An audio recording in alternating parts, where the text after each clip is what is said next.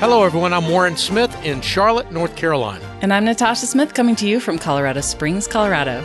We'd like to welcome you to the Ministry Watch podcast. Each week, Ministry Watch brings you news about Christian ministries as well as the latest in charity and philanthropy. News that we examine from a Christian worldview perspective. Our goal is to help us all become better stewards of the resources God has entrusted to us. On today's program, more controversy at the Christian mega ministry, Youth with a Mission, and we question why pastors need $800 sneakers. We begin today with an update on last week's mass shooting in Atlanta. The church that alleged gunman attended has now issued a statement. Yeah, the church of the alleged gunman in the fatal shootings of 8 people, including 6 Asian women in Atlanta area spas, has now distanced itself from the suspect, saying that it was absolutely distraught when we found out that the shooter was a member of our congregation. They issued a statement on Friday, March 19th, saying that the Robert Aaron Long family had been members of their church. By the way, it was Crabapple First Baptist Church in a northern suburb of Atlanta. The family had been members for many years, and that Long had, in fact, professed faith in Christ when he joined the congregation. Long today is a 21-year-old white man charged with murder in the killings of 8 people at 3 different spas, 2 in the Atlanta area and 1 in Cherokee County. What else did the statement say? Well, the church said that Aaron's actions are antithetical to everything that we believe and teach as a church. In the strongest possible terms, we condemn the actions of Aaron Long, as well as his stated reasons for carrying out this wicked plan. The shootings are a total repudiation of our faith and practice, and such actions are completely unacceptable and contrary to the gospel. Authorities said that Long had told them that he had a sexual addiction and carried out the slayings to get rid of the temptation posed by the massage businesses. Long had been a customer at 2 of the Atlanta spas that he targeted. At least that's according to police. Long was also a patient at an evangelical treatment center called Hope Quest, just down the road from that 3rd spa. He was receiving treatment for what he believed was a sex addiction and pornography addiction, according to his former roommate at another treatment center.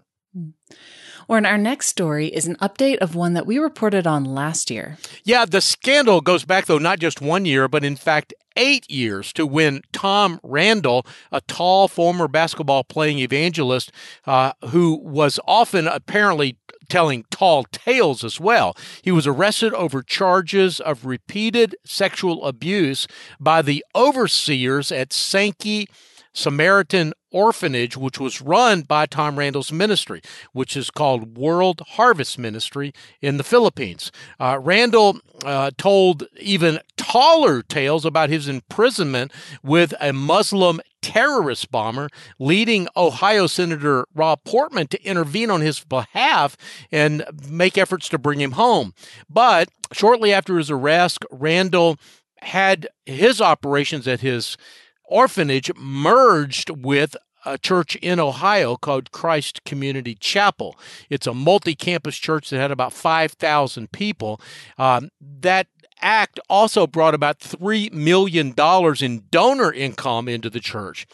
Now, though, as the story is finally unfolding, we know that members of that congregation are now saying that neither the church nor the orphanage, Sankey Orphanage, has done enough to provide healing and restitution to those who were harmed by the sexual abuse there at the orphanage in the Philippines. The elders of the church, of course, disagree. They say that we believe that we have done all that we reasonably can do to complete that work in an effort to pursue healing, rectify areas of brokenness, and make improvements in our own processes and oversight. But victims of the orphanage in the Philippines and their advocates are saying not so fast. Yeah, that's right. The group is called Justice for Sankey. They are made up largely of former Christ Community Chapel members who have urged the church to do more for the last couple of years. That's when Ministry Watch started covering it. They're advocating for greater transparency, and they're encouraging members of the church to stop giving until those changes are made. We first reported on this abuse scandal back in 2019. 2019, and we followed up with another report in 2020 that raised questions about the church's response. Now, our next story involves pastors who were the target of an attempted scam. Yeah, last week, Church of the Nazarene alerted its members and leaders about a sophisticated scam targeting church ministers and lay ministers. In a blog post on the website, the Kansas headquartered Christian denomination said that the perpetrators impersonated regional church leaders in order to request financial assistance from unsuspecting individuals. Pastors from the Church of the Nazarene's main district organization received, in fact, multiple texts and emails from someone who was posing as the district superintendent, a man named Steve Dillman. They would ask the recipient, these emails and texts, to buy a gift card from an e-commerce site such as Amazon or eBay, and then send them photos of the card and the PIN code. Did any of the Nazarene ministers fall for the scam? Well, our reporter, Shannon Cuthrell, reached out to the Church of the Nazarene to ask that very question, and we also asked how much money was scammed if some of these pastors did fall for it. And even after repeated requests, we got no answer. That doesn't necessarily mean that the answer is yes and that they're afraid to admit it, but I will add that this sort of scam has become really common. The emails often look pretty official, and they usually impersonate someone in authority over the ones who are actually receiving the emails. It's sort of like getting an email from your boss. It's something that you can't ignore. In fact, imposter scams have been ranked high, in fact, second by the Federal Trade Commission's list of reported scams for 2020. And they said that there were 498,000 plus reports on these kind of scams. And these reports likely represented tens of millions or more individuals that were actually getting these emails. So the sheer number involved suggests that the scammers are having at least some success. Well, if any of our listeners happens to get one of these scam emails, what should they do?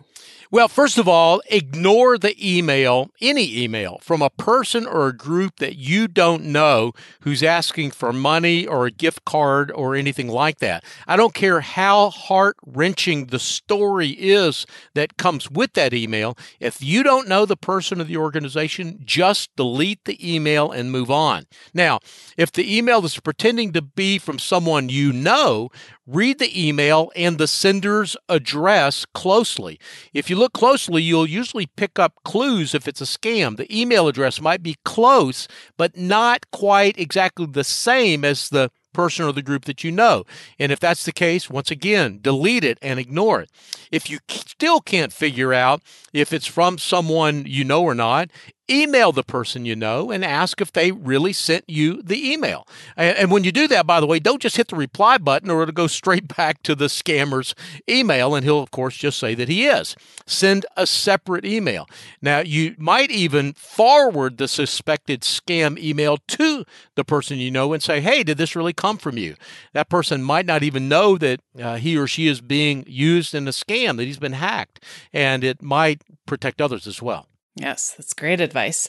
Now, our next story involves the Church of Jesus Christ of Latter-day Saints, which most Christians believe is not an Orthodox Christian faith. So first, what's the story and why are we reporting it here on Ministry Watch, where we usually cover evangelical churches and ministries?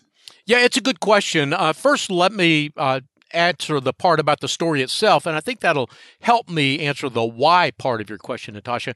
The story itself is this, that there is a prominent Mormon family in Utah, the Huntsman family. Some of our listeners may know that John Huntsman was, for a very short time, a candidate for president and also the governor of Utah.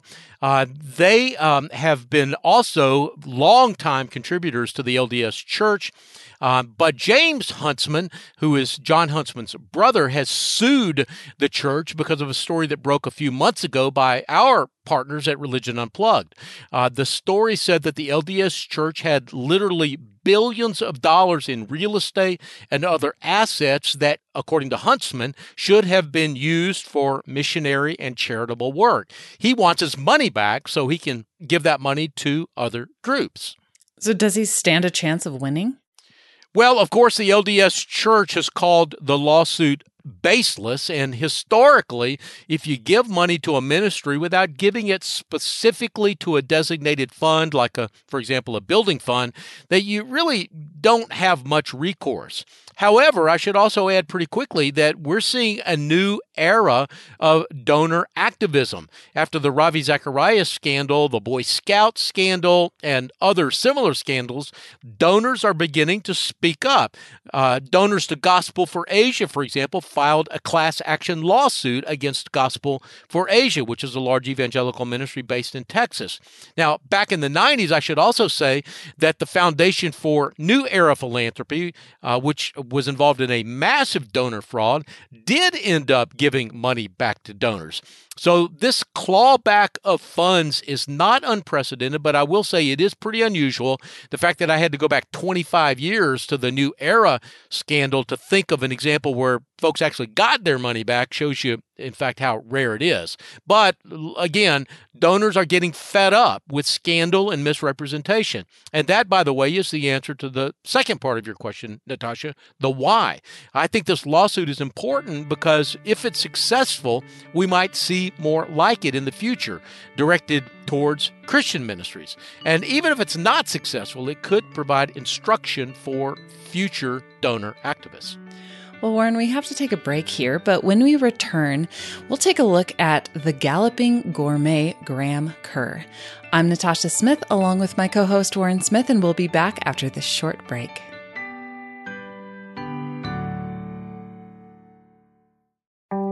Hello, everyone. I'm Brittany with Save the Storks. Save the Storks is a pro-life ministry passionate about inspiring the world to reimagine the pro-life movement by serving and valuing every life.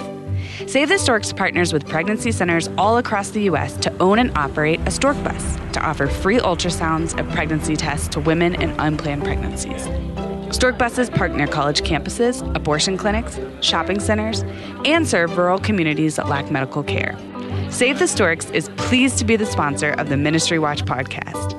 For more information about our life-saving organization and how we partner with pregnancy resource centers around the country, go to SaveTheStorks.com. That's SaveTheStorks.com.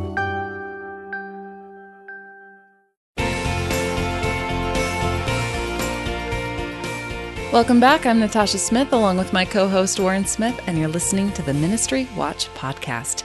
Now let's continue with the story of the galloping gourmet Graham Kerr. And I've got to admit, Warren, that before this story came out, I had never heard of him.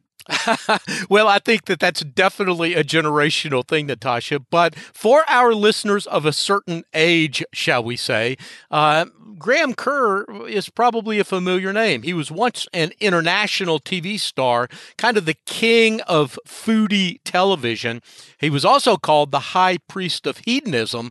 He had about 200 million viewers worldwide in the late 1960s and early 70s because of his TV show, The Galloping Gourmet. But things changed for him. Yeah, Graham Kerr is now 85 years old, and he's no longer the comic, wine-guzzling host that lit up daytime television for years. He became famous, in fact, for leaping over chairs to enter the set. He would usually have a glass of wine in one hand while he was doing all of that leaping. The audience didn't know it, but there was a piece of clear plastic over it so he could do that leaping without spilling his wine all over the place. But that just kind of gives you an idea of the sort of antics that he was engaged with on his TV show. He taped in all more than 1,800 programs and enjoyed a pretty stellar career. He and his wife, Trina, though, had a devastating car accident in 1971, and that was the beginning of a process for them that eventually led them to Christ. She became a Christian in 1974, and he followed soon after in 1975. When that happened, they walked away from their public lives on television. Graham Kerr just felt like he couldn't be that same guy anymore, and he disappeared from public view for a number of years. But he's back. At least he's partly back. They're making a movie about his life, and he's involved into someone who's kind of part philosopher, part climate change activist, and also a cook. One of the reasons that it caught my attention here at Ministry Watch, he's also on the board of Christian Chefs International, and now Guest teaches via video at the Christian Culinary Academy, which is the only independent culinary academy for Christian chefs in the nation. Graham Kerr is the first to admit that Jesus made a big difference in his life. He used to, again, have this fast, opulent lifestyle. At one time, he owned 2 Rolls Royces, but he says this: in the past 34 years since I've been a Christian, I've made dramatic changes, and if I can change, so can you. You can read our full profile of Graham Kerr and the Christian Culinary Academy at ministrywatch.com. Well, our next story concerns the organization Youth with a Mission, and we had a story on this group last week. So what's new? Yeah, our story on YWAM, as they're called, generated a lot of response, in fact, including a response from a pastor who directed us to hundreds of alumni of Youth with a Mission's training and outreach programs who said that they were spiritually abused by immature YWAM leaders who claimed to speak for God and warned that questions about their absolute control equaled rebellion against God. In fact, there are a number of painful videos posted on social media where the victims of the abuse share their stories. They forgive the local leaders who abused them and blame their suffering on YWAM's international leadership for their lack of oversight. The videos have generated hundreds of comments from fellow YWAMers who applaud the girls' bravery and say that they've experienced similar abuse at YWAM bases in France, Australia, and here in the United States, in California. Steve Raby's story is long and in some ways heart-wrenching. So because these women involved are so articulate and they're credible. So I'd recommend that our listeners read the entire story and even watch the videos, which we have links to in this story. But what are some lessons that you want our listeners to come away with?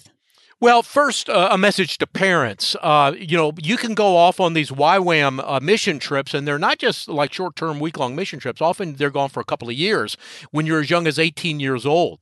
And parents, before you send your kids off to serve Jesus with YWAM, you need to understand that they don't have really great oversight. They have a flawed administrative and organizational model, and your kids could be placed at risk. I want to be clear that YWAM does great work.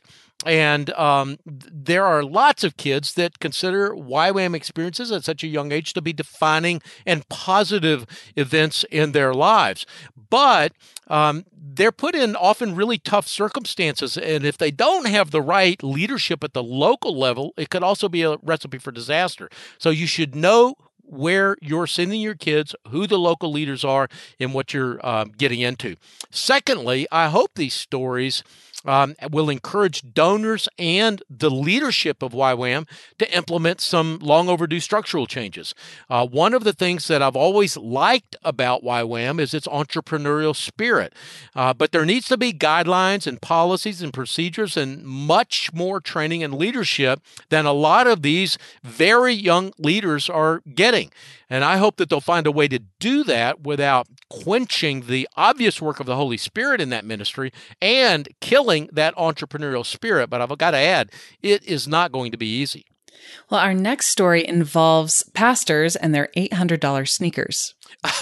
Yeah, a Dallas man has started an Instagram account scrutinizing what pastors are wearing and how much it costs. Ben Kirby's account is called Preachers and Sneakers, and it shows pictures not only of the pastors' pricey shoes while they're wearing them, including, for example, Kanye West's $800 pair of Yeezy sneakers. By the way, Natasha, I'm not very cool. Did I pronounce that right? Yeezy? Yeezy?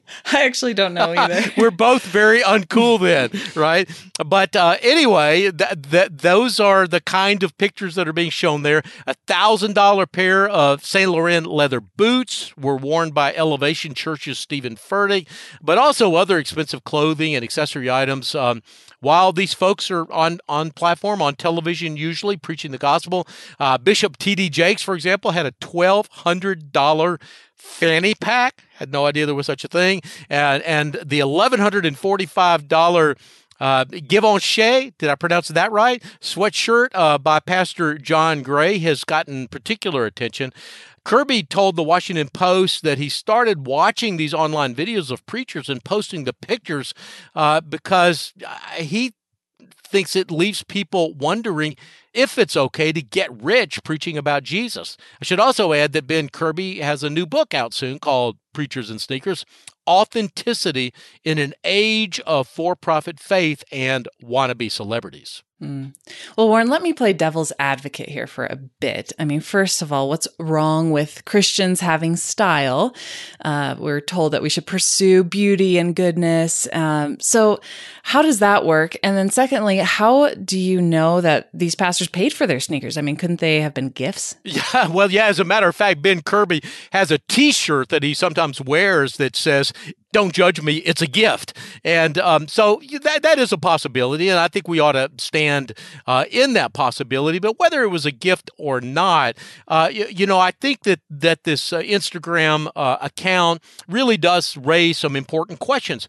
Ben Kirby's book, which has the word authenticity in its subtitle, I think raises a really important question. I mean, do we really want to have our ministries revolve around style and marketing, or do we want people to see us as being authentic followers of Jesus, people who live humbly, people who live sacrificially, people who live with humility, and folks who are committed to service? Now, if you ask me, I think the latter is the image that we ought to be projecting to the world, and not an image of somebody who wears $800 sneakers. Definitely. Well, let's look at one more story before we go to break, and that's the news that religious conferences are slowly making a comeback. Yeah, the Religious Conference Management Association just held its annual meeting here in Charlotte, North Carolina, where I am, and the word there is that conferences are coming back, but the new normal is not going to be the same as the old normal. They're going to be in bigger rooms with fewer numbers of people to allow for social distancing. Temperature checkers will be at the entrances of exhibit areas, and there's a whole lot more. Can you give me some examples of meetings that are coming back after a year off? Yeah, sure. The Southern Baptist Convention, which canceled its annual meeting last year, has plans to reconvene June 15th and 16th in Nashville, Tennessee. The African Methodist Episcopal Church is planning its general conference in July in Orlando, Florida. And the National Religious Broadcasters Annual Convention, which really didn't get canceled, it just got postponed from its normal March timeframe to June 21 through 24 of this year. So far, that postponement has proven to be a good decision. It means that it's likely going to be able to go forward. That meeting should go off as planned, but once again, and I know because I'm going to be there, they've imposed a lot of restrictions that we haven't seen in years past. Well, we're going to take another quick break here, but when we return, our weekly lightning round of ministry news. I'm Natasha Smith with my co-host Warren Smith. More in a moment.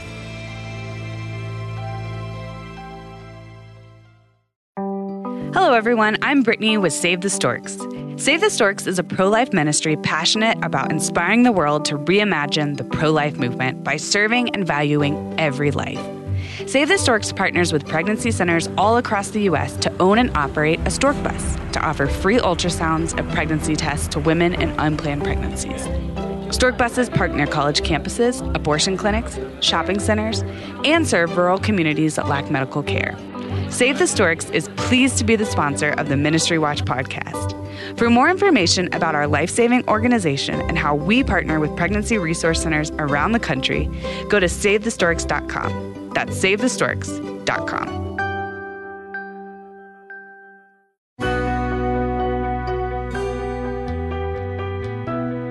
Welcome back. I'm Natasha Smith, along with my co-host Warren Smith, and you're listening to the Ministry Watch podcast. Now, Warren, we like to use this last segment as a sort of lightning round of shorter news briefs. So what's up first? Well, two prominent members of the leadership team at the conservative think tank, the Heritage Foundation, have announced their resignations, saying that they had met the goals that they set for themselves when they joined the organization 3 years ago and are ready to pass the torch along to others. President Kay James will stay on as president for up to 6 months until the organization finds a replacement, after which she will become a Heritage Distinguished Visiting Fellow and remain on the board. Executive Vice Vice President Kim Holmes' resignation, though, will take place effective April 16th. I want to add that Heritage is not an explicitly Christian ministry.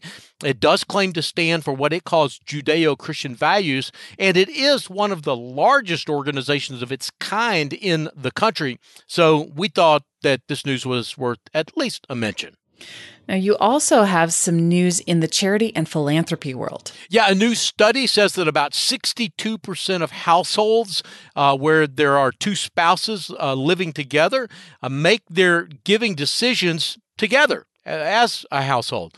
That's a majority, but it's also a significant decline from the 73% who said that they made their giving decisions collaboratively the last time that this survey was done back in 2005. By the way, here at Ministry Watch, we do encourage spouses to make their giving decisions together whenever possible. Now, Warren, who's in the ministry spotlight this week? Well, as I mentioned last week, we're paying more attention here at Ministry Watch to Bible translation organizations. That's a $400 million a year ministry that really hasn't gotten the kind of scrutiny that it needs to get over the last couple of decades. So we're focusing on that a little bit more. This week, we have Wycliffe Bible Translators in the spotlight. Wycliffe Bible Translators began in 1942 as an interdenominational missionary organization with the goal of forwarding in every way possible the translation of the Word of God into all the languages of the world. It's grown since those humble beginnings into a kind of a behemoth. I mentioned that the industry was $400 million a year. Wycliffe Bible Translators alone does more than $200 million a year. You can take a deep dive into Wycliffe Bible Translators by going to the ministrywatch.com. Rod Pister's article on Wycliffe Bible Translators is right on the front page. And finally, ministries making a difference. Yeah, this week, Christina Darnell focuses on family care ministries, the Assemblies of God, Transworld Radio here in North Carolina, and Samaritan's Purse, which is also located here in North Carolina. I'd like to mention in particular the Samaritan's Purse effort. They deployed disaster responders last Friday, along with 2 disaster relief units to Alabama after tornadoes and heavy winds damaged homes and left thousands without power there. The tractor trailers, those so-called disaster relief units, carried tools, relief supplies, tarps. They helped salvage personal belongings, and we're all doing so, as you can read right on the truck, in Jesus' name. The Billy Graham Evangelistic Associations also deployed rapid response team chaplains to Alabama to provide spiritual and emotional support alongside the Samaritan's Purse trucks.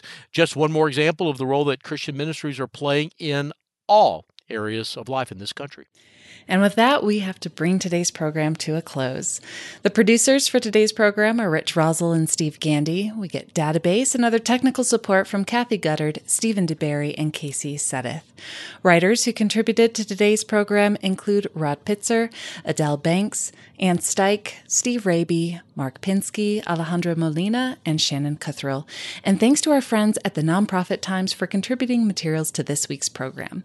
I'm Natasha Smith in Colorado Springs, Colorado. And I'm Warren Smith, coming to you from Charlotte, North Carolina. And you've been listening to the Ministry Watch podcast. Until next time, may God bless you.